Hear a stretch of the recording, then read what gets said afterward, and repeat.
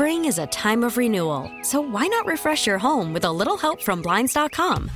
We make getting custom window treatments a minor project with major impact. Choose from premium blinds, shades, and shutters. We even have options for your patio, too. Blinds.com invented a better way to shop for custom window treatments. There's no pushy salespeople in your home or inflated showroom prices. Our design experts can help you find the perfect window treatments on your schedule. We'll even send free samples directly to you.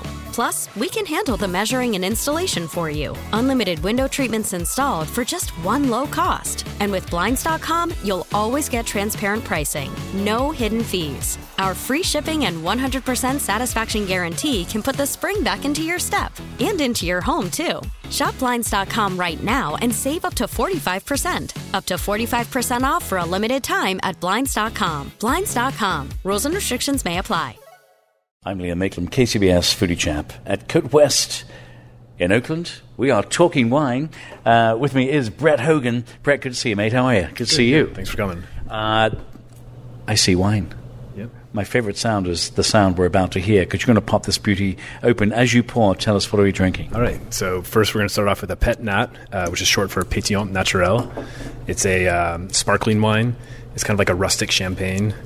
It's made here in-house. It's a very labor-intensive wine. I've got to get the sound here, just because it is my favorite sound. Here we go. Yes. What drew you to this? They're very popular, and so I thought it would be good to introduce to our lineup. Pet Nat is kind of like where Rosé was maybe 10 years ago. Sure. And they're just delicious. Yeah. I'm a fan. Cheers to you, my friend. Here we go.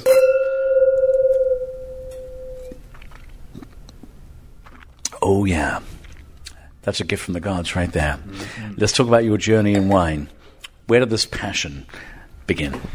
It was kind of a long story, a long trajectory to get here. I've got to be nowhere until 8 a.m. tomorrow morning. Okay, all right. I'll give you the long version. So I had spent some time in Europe,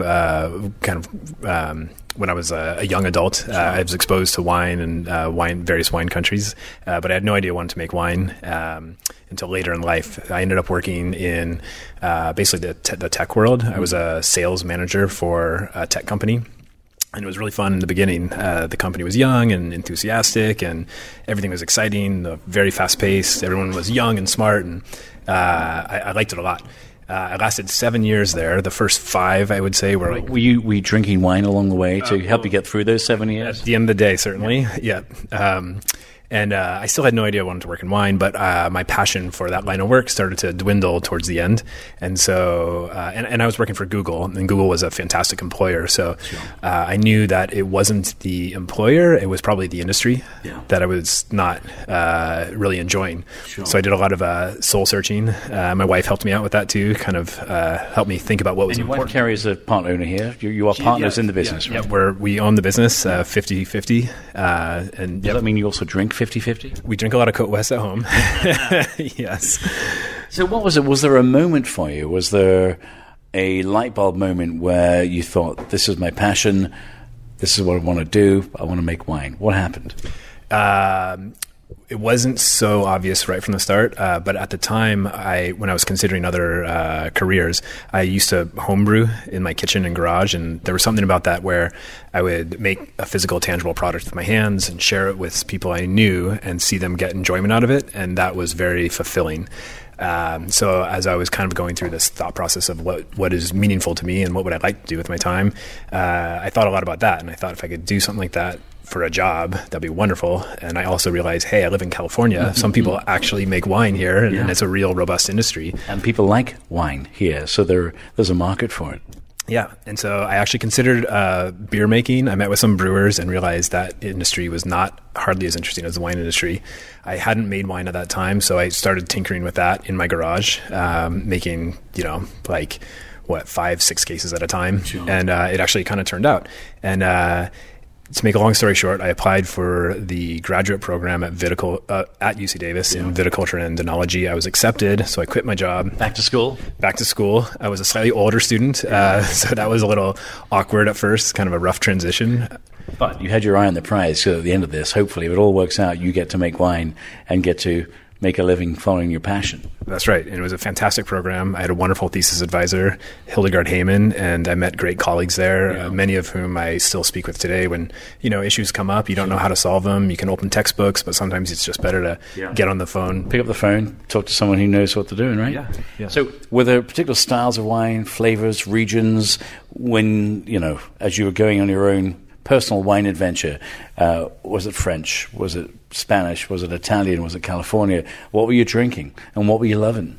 Yeah, so at first it was mostly Californian, and then as I became more interested in wine, my palate definitely leaned more towards old world style wines. Mm-hmm. I pretty much gave up Chardonnay entirely. I became an ABC drinker, anything but Chardonnay. But I have had some experiences which have completely reversed course on that. Good. And you have some Chardonnay on your tasting menu. That's right. So let's talk about your first yield, your first year in business making wine. What were your expectations and how did that go? So I was fortunate to receive a fellowship while as a grad student at UC Davis. Yeah. And so I was working with Comte Lafon in Meursault in Burgundy. When I came back from that experience, I came back to the Bay Area and I was fortunate to receive a job at Dogpatch Wineworks in San Francisco. Great spot. It was a great spot. It was really well equipped. But the owner of the business there allowed me to make a small bit of wine on the side as a kind of perk of employment, and that's how Côte Ouest got started. That's not a bad perk, right? It sweetened the salary offering, let's say that. Yeah. And it led to this. Yes, it did. So Côte Ouest was made there. I did all the work. I bought all the barrels and the grapes, but I paid no production costs. So it was a great way for me to build up a little bit of inventory while I still had a full-time job before I made the leap to do this, like 100% Côte Ouest. So the name, Côte Ouest, what's behind it? So that experience I alluded to before, working in Burgundy, the Côte d'Or is the slopes, they're called the Golden Slopes that run north-south through Burgundy that have all the famous Grand Cru and Premier Cru vineyards. My experience there was very eye-opening. So I decided it would be really a waste to not try to recreate what I had learned there using the techniques learned on the Côte d'Or, but with West Coast vineyard sources. Yeah. So Côte Ouest is an attempt to make old world style wines, but here in California with West Coast vineyard sources. And of all places, you would end up in the 510 East Bay. Why this spot is a perfect place to store? I know your grapes are yielded from other places, but this is where you're making your wine. So my wife and I have lived in Oakland for quite a while now, and it seemed challenging to envision us actually living in wine country. We have 2 kids. We really wanted them to go to like good public schools if we could make that happen. And I think we really like the density of living in a city. Yeah. And as much as I like going to the country, I'm not so sure that's like the best for our family to live out there. Sure. And more, you're hearing more stories about Oakland winemakers. That's true. Yeah. There is a somewhat long history of that happening. Yeah. Kent Rosenblum, I believe, was one of the first, the pioneer of that. So we think we owe a lot of gratitude to him. But at the same time, some of them are leaving. There used to be more here in Oakland. Now there's only 2 fully functional wineries. Not talking about tasting rooms. I'm talking production facilities in Oakland. It's Côte Ouest and 2 Mile Wines. Yeah. So a lot of people have been kind of priced out of the market. Unfortunately, real estate and rent is, going up. Sure, so and you need a lot of space to make wine. So winemakers are kind of being pushed to more marginalized spots. So let's talk about the grapes. Where do you source your grapes from? Mostly from Sonoma, different AVAs within Sonoma. So Russian River Valley, Dry Creek Valley, Sonoma Coast. That's where we get the bulk of our grapes. A little bit from Napa, and then some other spots that are less well known but have like fantastic potential, such as Contra Costa. Believe it or not, a wonderful place for Zinfandel. Yeah, Zin Country. Zin Country. So when you decided what grapes you were going to yield, what wine you were going to make, what was immediately on your list? I mean, of course, we've been drinking the Pet Nat. But your top 5, did you want to be a Chardonnay winemaker, a Cab winemaker, what story were you trying to tell through the wines that you're making? So I think it was very clear that we needed to make Chardonnay and Pinot Noir because of my experience in Burgundy. That's, white Burgundy is Chardonnay, red Burgundy is Pinot Noir. And I had just come back from a really intimate experience there. So that was very much top of the list to produce. So those are the first 2 wines we made. I made 2 barrels of Cabernet, 2 barrels of Chardonnay, and 2 barrels of Pinot Noir. Yeah. Spring is a time of renewal, so why not refresh your home with a little help from Blinds.com? We make getting custom window treatments a minor project with major impact. Choose from premium blinds, shades, and shutters. We even have options for your patio, too.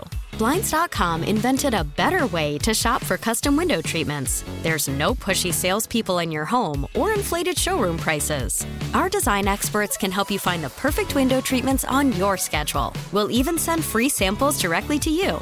Plus, we can handle the measuring and installation for you. Unlimited window treatments installed for just one low cost. And with Blinds.com, you'll always get transparent pricing. No hidden fees. Our free shipping and 100% satisfaction guarantee can put the spring back into your step and into your home, too. Shop Blinds.com right now and save up to 45%. Up to 45% off for a limited time at Blinds.com. Blinds.com. Rules and restrictions may apply. So, making wine, lots of lessons to be learned. Some tough ones you have to make along the way. What have been the toughest things so far as part of this journey? I think tasting your own wines that you've put a lot of blood, sweat, and tears into, and they evolve over time, and sometimes they go through sort of an adolescent phase, say when they're going through malolactic fermentation, they just don't taste good. And so you're always wondering what's going to happen to this guy once it gets to the other side of this process. Are you sweating a little bit during that process, or are you a man of faith? You just know it's going to work out all right? Well, that's so now. Now you know it's going to work out. But some things, we're smelling the barrels all the time. Some things you do not want to smell, and that's like vinegar-like things, because if that happens, you're probably going to have to dump that barrel. So in terms of making sure you serve the consumer, you have a tasting room here. Folks can come here at the weekend. They can make an appointment, of course, if they want to bring a group in. So when you're deciding what to make, are you conscious of the consumer? And what is your awareness of what people are loving to drink right now in 2019? Well, our Pet Nat has been hugely popular. When they come to the tasting room, I think people generally enjoy everything we have on offer. I was afraid that when we opened this, we would only sell one product. It would just be the rosés or just the Sauv Blanc. And I've been very delighted to see that we're selling all of the products pretty much evenly. I have to tell you, I forgot what a delicious grape this is. I mean, this is stunning wine. That's great. I'm glad you like it.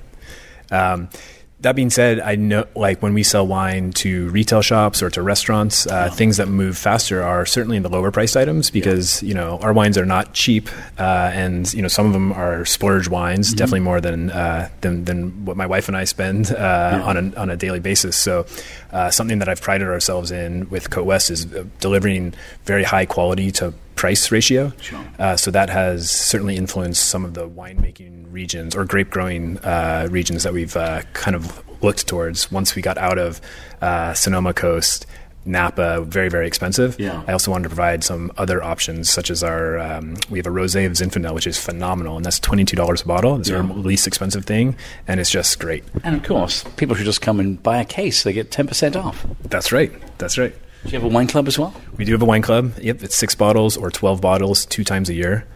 And the prices of those are roughly $170 or $320. You don't have to sell me. I'm sold. Done. Sign me up. Let's taste our next little beauty. I hate to say goodbye to this because it's so darn good. We have a dumping bucket, which happens to be my mouth. That is so good. I would go to Sauvignon Blanc next, unless if we're short on time, I'll skip straight to the rosé. Oh yeah, absolutely. This is your journey, so wherever you want to go. Yeah, we have time. Sauvignon Blanc. This is a very traditional still Sauvignon Blanc. This one is fermented in 100% stainless steel. Once it goes dry, I move it to different vessels. 80% stays in stainless steel. 20% goes to neutral French oak. Mm-hmm. By neutral, that means the barrels have been used for 5 years or more, and it's not really imparting any oakiness or any oak attributes to the wine. But it breathes differently than the stainless steel. Sure. So what stays in stainless is all about citrus. It's a lot of grapefruit, lime, but then the smaller portion that's in neutral French oak softens up a little bit, and you start to take on some tropical notes like melon, honey, honeysuckle. There's a little whisper of them on the nose. Then you blend it together before bottling, and you get a much more complex Sauvignon Blanc. I never drink alone. Cheers, my friend. Cheers. Here we go. Folks, you've just joined us, Côte West.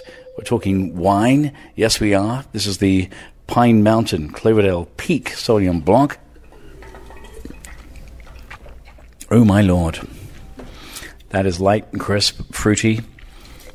And another gift from the gods right there. That's your perfect summer day glass of wine, right? Mm-hmm. Any day glass of wine, really, if you think about it. Folks are probably wondering, where can we find you? If folks want to come and do a tasting, go online, of course. But where are we exactly? Where's this location? Yeah. We're in Embarcadero Cove, so we're only one large block off of the water. Yeah. We're close to Quinn's Lighthouse or Harborside. Many people know Harborside. Yeah. It's a very industrial area.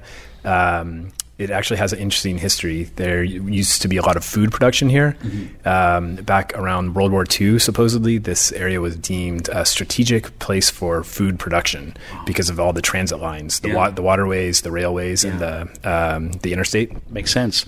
Today, some other stuff being created here, cultivated here. A lot of green. I'm sorry? A lot of green being cultivated. Oh, yes. Yes. We are very close to the green belt, so supposedly there's... What are you talking about, man? Are you talking code? Yes. But there's some of the food production, like right across the street there, that big white building, they do massive amounts of olive oil. There's a mill still here. There used to be a lot of canning here. Yeah. But the city of Oakland wants to keep the historic connection to food production here. So when I applied for my permit here, they very much embraced the fact that we are a small artisanal winemaker. Yeah. And they recognize that the food production and wine or beverage production is moving out of the big commercial production and it's becoming more small, local, artisanal. Yeah. And there's some wine history here in this building. Brett, you're not the first winemaker to be here, right? That's right. This place has been a winery for 17 years, and I'm the third winemaker here. Yeah. Well, let's hope your tenure here is a little longer. Shall we move into our last wine? It's Rosé all day. Tell us all about it. This is a Rosé of Counoise from Dry Creek Valley. Counoise is kind of an obscure variety, at least in California, but in the south of France, it's used quite readily for rosé. It's a wonderful grape for rosé because it's thin-skinned, low pigment, low tannin, but it's high acid, has great floral notes, and it's got a ton of fruit. It preserves its acidity, yet it's got a robust body, mouthfeel, texture. So it's an incredibly versatile wine when you consider food pairings. And it just appears that everyone on the planet appears to love rosé these days. It's true. Yeah. People like rosé so much that in 2018 we decided to make 3 different rosés. We continued making our rosé of Counoise. We added a rosé of Grenache and a rosé of Zinfandel. So a bottle of your rosé, for those who want to come and enjoy, is how much? $25 for the rosé of Counoise and the rosé of Grenache, whereas the rosé of Zinfandel is $22. Yeah. Well, just get a case. Why not? You get 10% off. Here we go. Cheers, my friend. Cheers. The rosé. Here we go.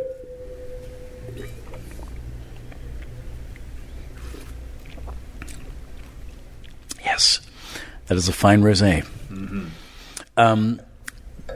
You have to love your wines, but are there ever moments where you don't love something you've created? No, I am very fortunate that I actually like my wines. I've always wondered what winemakers would do in the scenario where they're in charge of wine production for wines that they don't love. That must be challenging, but fortunately I'm not in that. Well, you fell in love again with Chardonnay. I did, yeah, and it was all from what I learned at Comte Lafon in Meursault, making very different Chardonnays.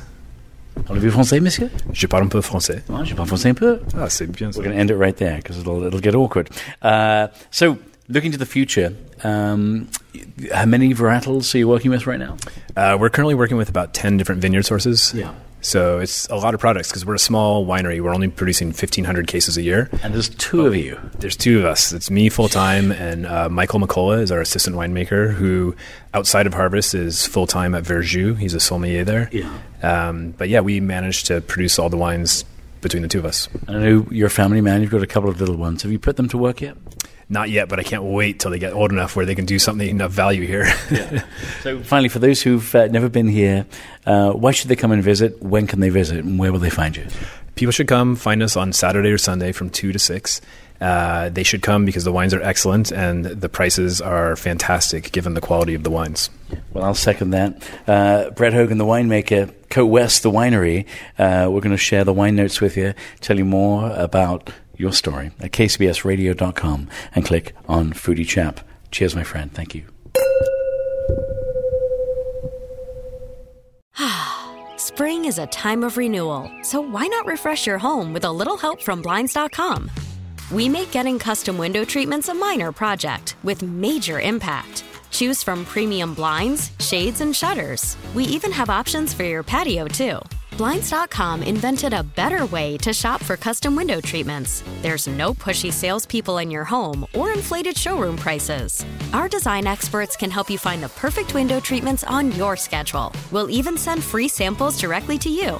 Plus, we can handle the measuring and installation for you. Unlimited window treatments installed for just one low cost. And with Blinds.com, you'll always get transparent pricing. No hidden fees. Our free shipping and 100% satisfaction guarantee can put the spring back into your step and into your home, too.